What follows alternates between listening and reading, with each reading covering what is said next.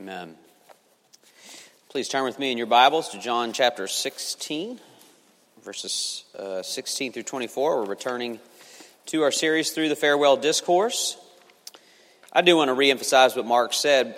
Everyone come out tonight, 5 o'clock. It's going to be the weather's going to be great, and we have stuff for the kids, but it's a lot of fun for the adults too, to fellowship and get to know one another. If you don't know, the way that works is we do our parish groups every week, but on the months where we have 5 weeks in the month, the final week, we do everybody together. So that's what this is. So this is one of those months that we have everybody together. So come and be a part of that. John 16 through 24. A little while, and you will see me no longer. And again, a little while, and you will see me. So some of his disciples said to one another, "What is this that he says to us, a little while, and you will not see me, and again a little while, and you will see me? And because I am going to the Father."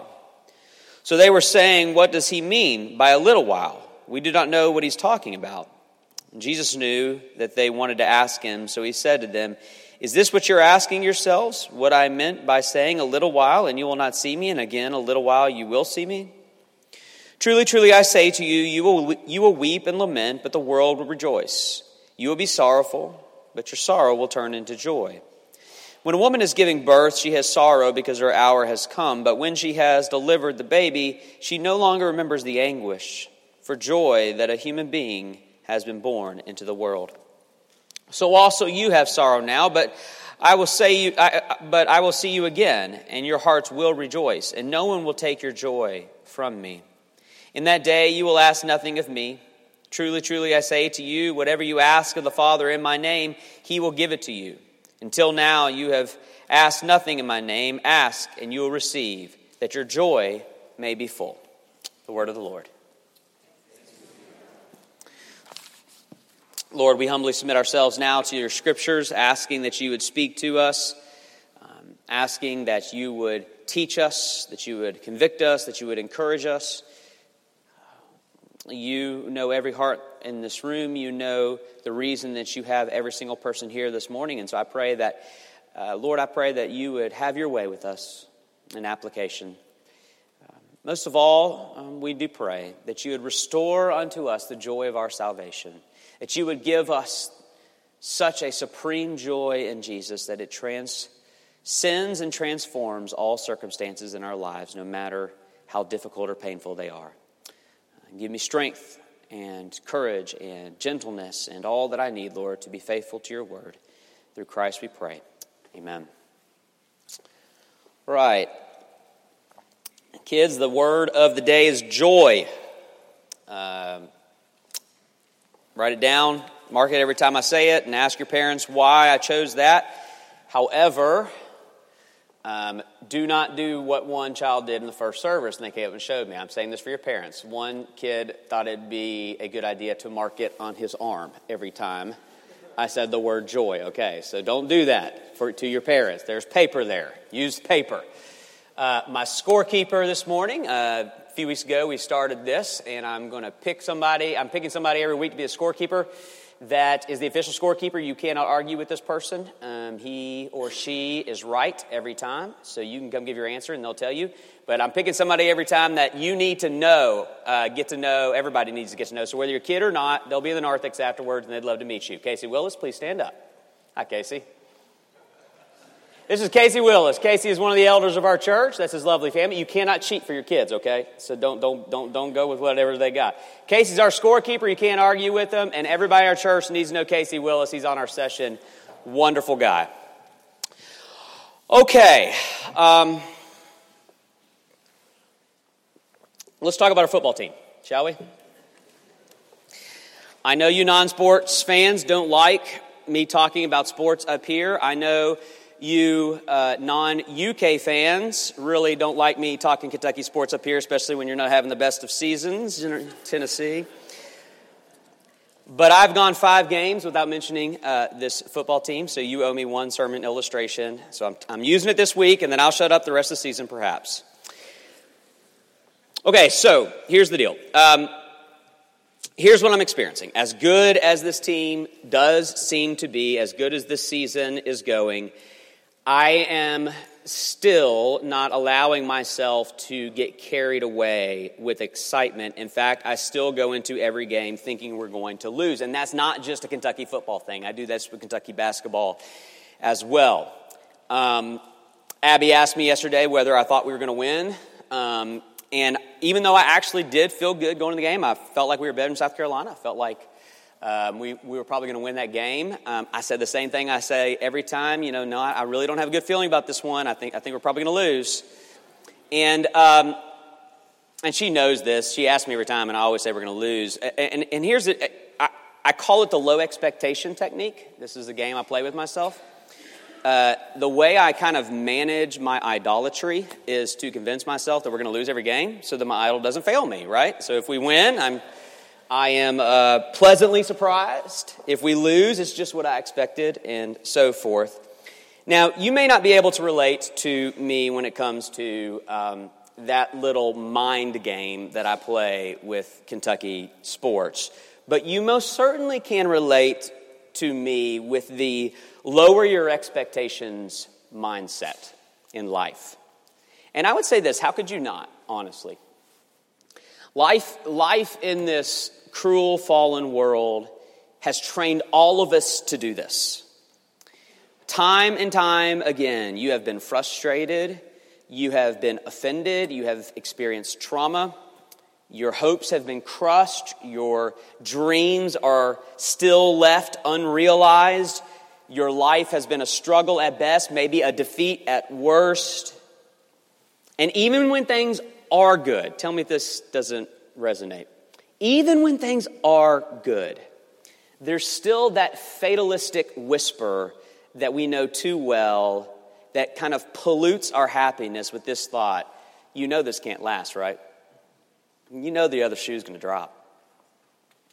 And so in this way, life in this world has hardened us into cynics. To some degree, all we know to do is to cope with this existence by lowering our expectations for this existence. Well, today, Jesus is going to protest that cynicism. Jesus, in our passage, is going to invite, dare I say, demand that we raise our expectations for joy.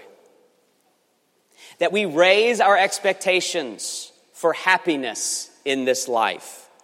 But the way he does it is he redefines joy by offering joy as something that is actually certain and permanent and not contingent upon silly things like football teams or big things like our children. Here's what we're going to see. 3 things. The struggle of joy, the source of joy, and the striving for joy. So struggle, source, and striving when it comes to joy. Let's look at the struggle that we all have with this thing called joy. Verse 16 sets up the tension of the passage. He says, "A little while you will see me no longer, and again a little while and you will see me." Now listen to verse 17 and 18 and tell me if you can't relate to their response to that. Some of the disciples said to one another, "What is this that he says to us? A little while and you will not see me, and again a little while you will see me, and because I'm going to the Father." Verse 18. So they were saying, what does he mean by a little while? We don't know what he's talking about. Now, what's going on here, I found this so relatable this week, is you can feel them frantically grasping for control and clarity in the face of this news that Jesus is leaving them, which is what we all tend to do. Their response is our response when we feel the frailty of our joy. When we feel our joy threatened, they freak out. They're saying, a little while? What's a little while mean? What do you mean by a little while? I don't even know what you're talking about. Explain. They're looking for clarity. They're looking for control. It's what we've been conditioned to do in this world of evasive joy. There is a movement these days. Perhaps you've heard this in churches before, but not even in churches, but it's gotten out into kind of secular self-help literature. There's a movement these days to define joy as something other than what it is, which is happiness. It is that. An emotion of feeling and happiness, a feeling of happiness. That's the meaning of the word in Greek here. That's the meaning of the word in English, okay? That's the meaning of the word in every language, because that's the meaning of joy. But what's popular these days is to say that happiness is this frivolous, trivial emotion that kind of comes and goes with circumstances, and so we shouldn't necessarily be concerned with it. Happiness comes and goes, but joy is this deep, unaffected, unmoving, unemotional conviction that cannot be moved or shaken. That's nonsense. That's a coping mechanism to deal with the fact that we don't have joy. It's so hard to find it, and it's so hard to maintain it, that we'll just give up on it and define it as something that it isn't. But friends, don't give up on joy as being happy. You were made by God to be happy. I'll say it in a way that'll make you even more uncomfortable. You were made by God to feel happy in life. Don't give up on that dream of Eden, even though I admit and the Bible admits that joy is a real struggle for all of us. Loneliness, sadness, disappointment, regrets, fear, depression, shame, guilt, these are what come natural to us. Nobody struggles to feel shameful. Nobody struggles to feel regret. That comes natural. Joy is unnatural in a fallen world, and it is a real struggle. And when we do find it, like our disciples in this text, we fear to lose it. They found it in their Jesus, and their Jesus is saying, I've got to go for a little while. And they're saying, little while? What does little while mean? What are you talking about? We resonate with their emotion in this passage, their desperation, the fear, the uncertainty, the grasping to hold on. Well, Jesus has an answer for them and for us, an answer to our struggle with joy. But his answer is a redefinition of joy. Not necessarily of what it is. It is happiness. It is an emotion. He doesn't redefine it away from that, but a redefinition of where it comes from. Let's look at the source of joy. 19. Jesus knew what they wanted to ask. So he said to them, Is this what you're asking yourselves, what I meant by saying a little while and you will not see me, and again a little while you will see me? He says, truly, truly, I say to you, you will weep and lament, but the world will rejoice. You will be sorrowful, but your sorrow will turn into joy. Now, what's interesting is that Jesus doesn't answer their question. What they want is their question answered. What do you mean by a little while? But instead, he leaves them in their uncertainty. Instead, he gives them the promise. I'm not going to answer your question, but here's the promise. Your joy will return. He is speaking, when he says, truly, truly, I say to you, you will weep and lament, but the world will rejoice. He is speaking of his coming cross, which is very near at this point. That day when the followers of Jesus weep and lament, while the world who crucified Jesus rejoices. But his promise is that sorrow will then turn into joy in a little while. So in a little while, you'll be sorrowful, but then in a little while, you won't. It will turn into joy. And that, of course, is the resurrection. When they were surprised, not just them, but the whole world was surprised by joy, by the triumph of joy. So as it turns out, the little while is truly a little while in their terms, 3 days. We know that, but they don't. He leaves them in the dark. He doesn't answer their question. Why? Because control and clarity are not the source of joy. That's what we tend to think. We think control and clarity over our circumstances will make us happy or will keep us happy, and it won't. They won't. In other words, we think if we can just get our circumstances exactly the way that we want them, that's control. If I can just get my circumstances exactly the way I want them, then I'll be happy. Or if my circumstances are not how I want them, but I can understand why and what's going on. Isn't that the first question you ask when anything goes wrong? Why is this happening? So when you're out of control, the first thing you want to run to is clarity. Well, at least I'm out of control. At least I got to understand it. Clarity. If we can have clarity, then we'll be happy. But Jesus sees it differently. Control and clarity will not be the source of your joy. What is the source of joy according to Jesus? He introduces his answer with a one-verse parable in 21. When a woman is giving birth, she has sorrow because her hour has come.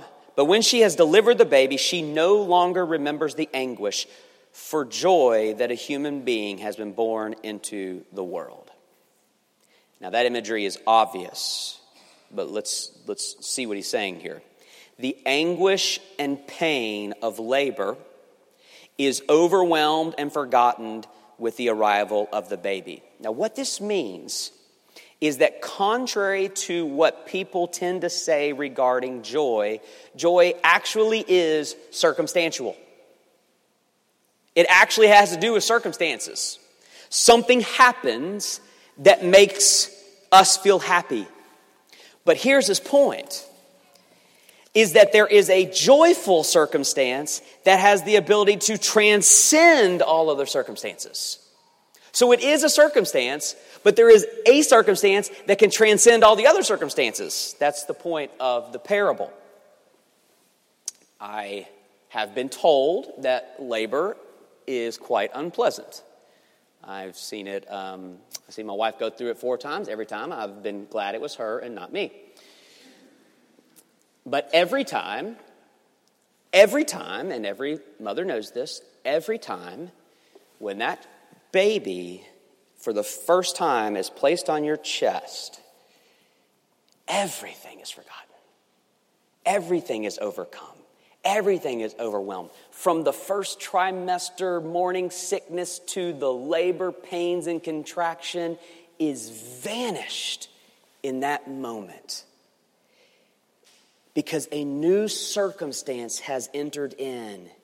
And that circumstance transcends all the other painful circumstances. And that's the point that Jesus is making about joy. Verse 22, so also you. He's applying the parable. So also you have sorrow now, but I will see you again and your hearts will rejoice. He's saying Jesus will die, but then he will rise and they will see him again. And Jesus views his resurrection as the baby, so to speak, as the joyful circumstance that will transcend all mournful circumstances. He's very aware of how painful circumstances can be in this world. He's very aware of all the mourning and the pain and the brokenness. Even Calvary, he's very aware, but in his mind he's saying there is a circumstance that transcends all those circumstances. And it's himself.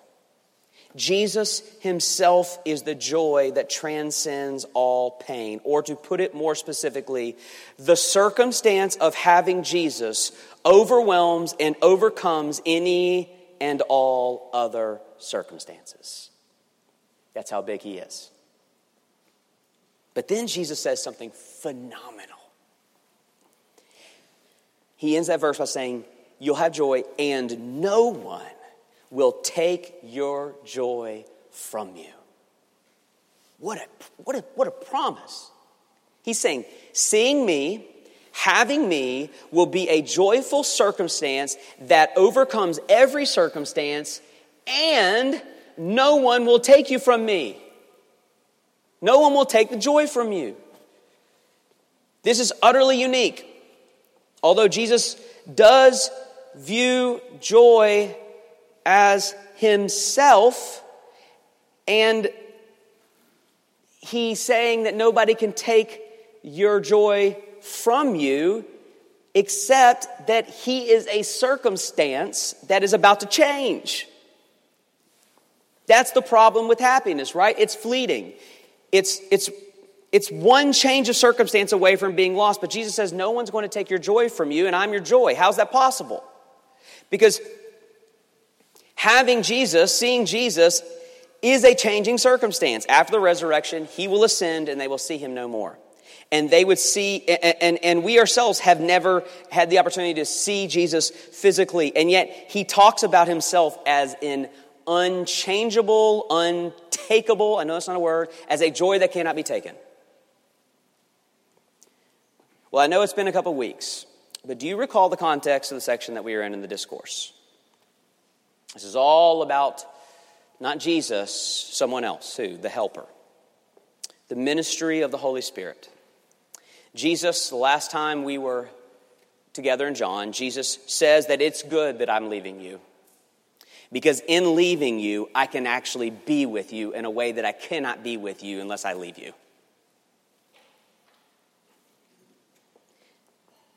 I can actually be with each of you as if I were only with one of you. The Spirit is the multiplication of the presence of Jesus within us all.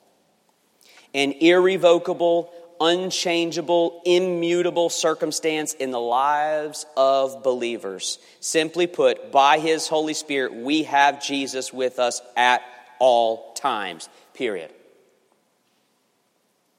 Which means we have the circumstance of joy that transcends all other circumstances with us at all times, period. You have joy, and it cannot be taken from you. Definitively so. Which raises the obvious dilemma. Well, I don't feel like it. I don't feel this joy. If you're telling me it's emotion of happiness, of peace, of contentment, if I always have it, then why don't I always feel it? Well, something interesting about this passage is that Jesus says you're going to have a joy that no one can take from you. And then look at the end of his teaching in verse 24, the last phrase of our passage in verse 24. He says, something's going to happen that your joy may be full. It's something that we have, but it's also something that we can have more of. As if we have to fully appropriate what is already ours. Or to put it another way, this is a joy that we have to work to enjoy. Let's close an application by looking at that. Striving for joy. Verse 23. These are some of the most misunderstood and misapplied verses. Verse 23. In that day, meaning that day of the Holy Spirit that's coming. In that day, where we are, in that day, you will ask nothing of me. Truly, truly, I say to you, whatever you ask of the Father in my name, he will give it to you. Until now, you have asked nothing of me in my name. Ask and you will receive that your joy may be full. Now, what is that all about? And how is that an answer to this dilemma of joy? Well, here's what he does. Interestingly, Jesus turns to prayer in his discussion of joy. But these verses are so often misunderstood and only compound the problem of joy. Here is how we are tempted to understand what he's saying here. Prayer is a means to get what you want from God. Whatever you ask of the Father in my name, he will give it to you. Or ask and you will receive. So prayer is a means for me to get what I want from God. And if I get what I want from God, I'll be happy. That turns joy back into having control and clarity over our circumstances. Only God is now the means to get control and clarity. If I could just have everything exactly how I want it, I'll be happy. And here's what prayer is. God, get everything exactly how I want it. But Jesus has redefined the source of joy as himself. So how do we approach these verses in light of that context? Here's what's going on. The disciples have had Jesus with them. They've been able to converse with him. They've been doing life together. They can ask him questions and he could respond. They could ask for things and he could give them. They had Jesus, but exclusively Jesus. And Jesus is actually going to say, there's more to have than even me. Look at verse 23 and the change that is taking place. In that day, you will ask nothing of me. Now in other words, the days of doing life together with you asking me and me doing things for you, those days are about to be over. You're not going to ask anything of me anymore because I won't be there. But because of the Spirit, a different and even better day is dawning. He says, truly, truly, I say to you, and then he totally revolutionized prayer. Up until this point, this is prayer. Hey, Jesus, what do you think about this? Jesus answers. That was their prayers. Now he's revolutionizing. He says, whatever you ask the Father in my name, he will give it to you. That is, you won't be asking me. You will be asking the Father directly in my name, and he is going to be the one who answers your prayers now. Because of the Spirit in my name, you now have direct access to God the Father. He says in verse 24, until now you have asked nothing in my name, meaning you've always just asked me directly, but now you will be asking in my name. Now you will be invoking my name. And he sees that as actually better. Or as he put it, he sees that as that your joy may be full. Here's the point. Jesus says, until now you've had me, but you ain't seen nothing yet. You think I bring joy? Wait till you have the Trinity. You've had access to me? Just wait till you have access to what I have access to. Just wait till you get in on what my name gets you in on. At the beginning of the ministry of Jesus, there's this powerful moment, this beautiful moment, what must have been a moment that was just the fullness of joy for Jesus. It says that the heavens open up, the Spirit, the Trinitarian, listen to this Trinity moment. The heavens open up, the Spirit descends upon Jesus, and a voice from heaven says, this is my beloved Son, with whom I am well pleased. Wow, what a moment. That must have been amazing for those who got to see it, but more amazing for Jesus who got to experience it. A Trinitarian moment of sheer, eternal, unending pleasure and joy. How happy do you think Jesus was in that moment? To have the Spirit overwhelm him and to have the Father say, you are my beloved Son, and with you I am well pleased. I'll tell you how happy he was in that moment, as happy as the Trinity has eternally been forever in his own presence, which is described as the fullness of joy and pleasure forevermore. God has existed forever, enjoying himself. Now here's what Jesus is saying. You've had me, and I know that's been amazing. Much better it is to have my name. Because in my name you have the Spirit and direct access to the Father, who looks upon you and says, this is my child with whom I am very happy. That you are the delight. You are the joy of the Trinity. You have been enfolded into what Jesus has always known, the fullness of joy and the pleasure of triune fellowship. These verses aren't about the joy of praying and getting what we want. These verses are about the joy of prayer itself. That is prayer defined as communion with God by the Spirit in the name of Jesus to the Father. That is the fullness of joy. So the greater point Jesus is saying is that you have had me directly, but soon you will have the Trinity directly. That, as he says, your joy may be full. Please listen to me. God is not a means to an end, to a happier end. He is the end. He is not the way you get better circumstances, which will then make you happy. He is the circumstance that makes you happy. So here's the application. Definitively, joy is yours. The joy is yours. You have access to it at this very moment. It is yours, and no one can take it from you. Now, strive to enjoy your joy, to experience what is yours. You have access to God. Strive after God. Make it your highest ambition in life to practice the presence of God, which is your joy. Just carry the illustration that Jesus has already started. Just carry it on out. He says that this joyful circumstance of having a baby overwhelms all the other pain and agony of labor and all that stuff. But you know that child grows up. And every parent will tell you this amazing thing that we do. This amazing thing that we do, which is to neglect our joy. That we get so busy in life that these kids, our joys, can be neglected, can be frustrations, can just be things we got to get through and do, just formalities. But if we ever just stop and say, I'm going to be in the presence of this child. I'm going to talk to my child. I'm going to play with my child. I'm going to get to know my child. I'm going to listen to my child. I'm going to watch my child. I'm going to delight in my child. You will see the joy that is there for you all the time that you're too busy and you're neglecting.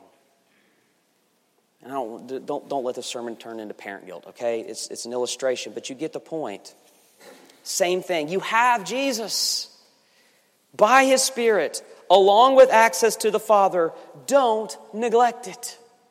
The joy is there. It's yours. It cannot be taken from you. Or perhaps you don't have this joy. Perhaps you don't have Jesus or His Spirit or the Father. Perhaps this isn't your faith. My only aside to you is I'm just going to go ahead and tell you how it's going to be. I'm going to love you enough to be honest with you. Here will be your life. One fleeting joy after another. You will go from one joy to another as each fails you, and you will say, as Bono said, I still haven't found what I'm looking for. But you could have this. This could be yours. This joy is here for you. The joy that is the dear desire of every nation, as he has described, or the joy of every longing heart. Your heart can finally find its rest in Jesus. But for the Christian, listen, I don't think I have to tell you what this looks like. I think I just have to tell you to do it. You know what it is. You know how to access this joy. It is repentance of those things that hinder the presence of God. You're not going to get the joy of God's presence harboring bitterness in your heart that you won't let go. I'm sorry. You are not going to experience the joy of God's presence with a life entangled in pornography. I'm sorry, you won't. You are not going to find the joy of God's presence in a greedy, hoarding, selfish life. I'm sorry, you won't. You are not going to find the joy of God's presence protecting your addictions. I'm sorry, but indulgence of sin makes life miserable, no matter how great your circumstances are. Have you noticed that? Everything can be great in your life, but you just can't find happiness. Why? There could be many reasons, but have you considered it might be the sin you are unwilling to give up is poisoning and polluting everything? But the opposite is likewise true. It's not just repentance of those things that hinder the presence of God, but the pursuit of God's presence. Yes, in prayer. Yes, in prayer. Big time in prayer. But in Scripture, in fellowship, just in a parish group, in corporate worship, in these ordinary means where God's presence is waiting for you.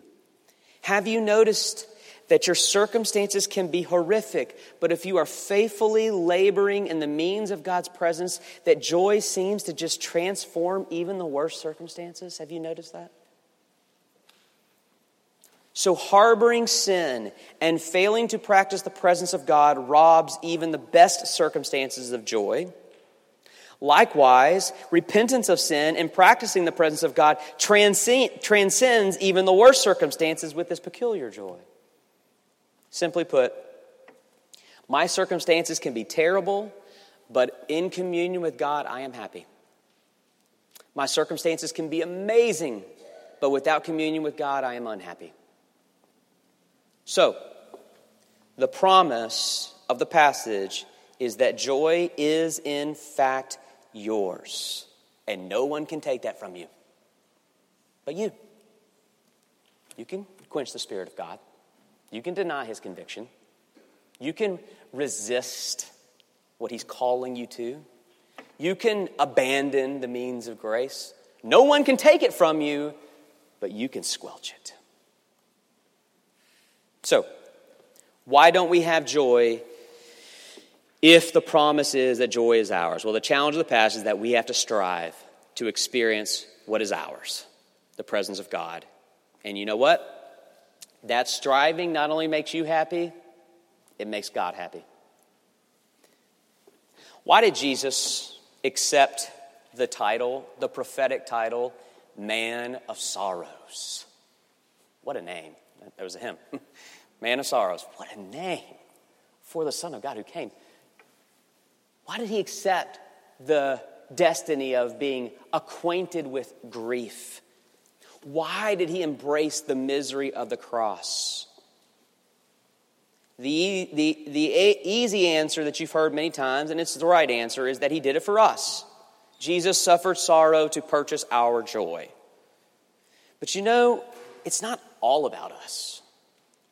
Do you know why Jesus was actually willing to be so miserable? So that He could be happy. That's a direct quote. For the joy that was set before Him, He endured the cross. Now, what was the joy that was set before Him? You. Your joy in Him makes Him joyful. Strive for joy, not just for you, but for Jesus. For God. What makes Jesus happy? You being happy in Jesus. Therefore, this day, go make Jesus happy by you finding your joy and happiness in Him. Let me pray. Lord, grant us the joy of our salvation, the happiness of your presence, the delight of your Spirit. We come now to a table which you promise will make us happy. But it's the table of your suffering. But by your misery, Lord, we are joyful. And it is in our joy that you find your joy. And so feed us now, we pray.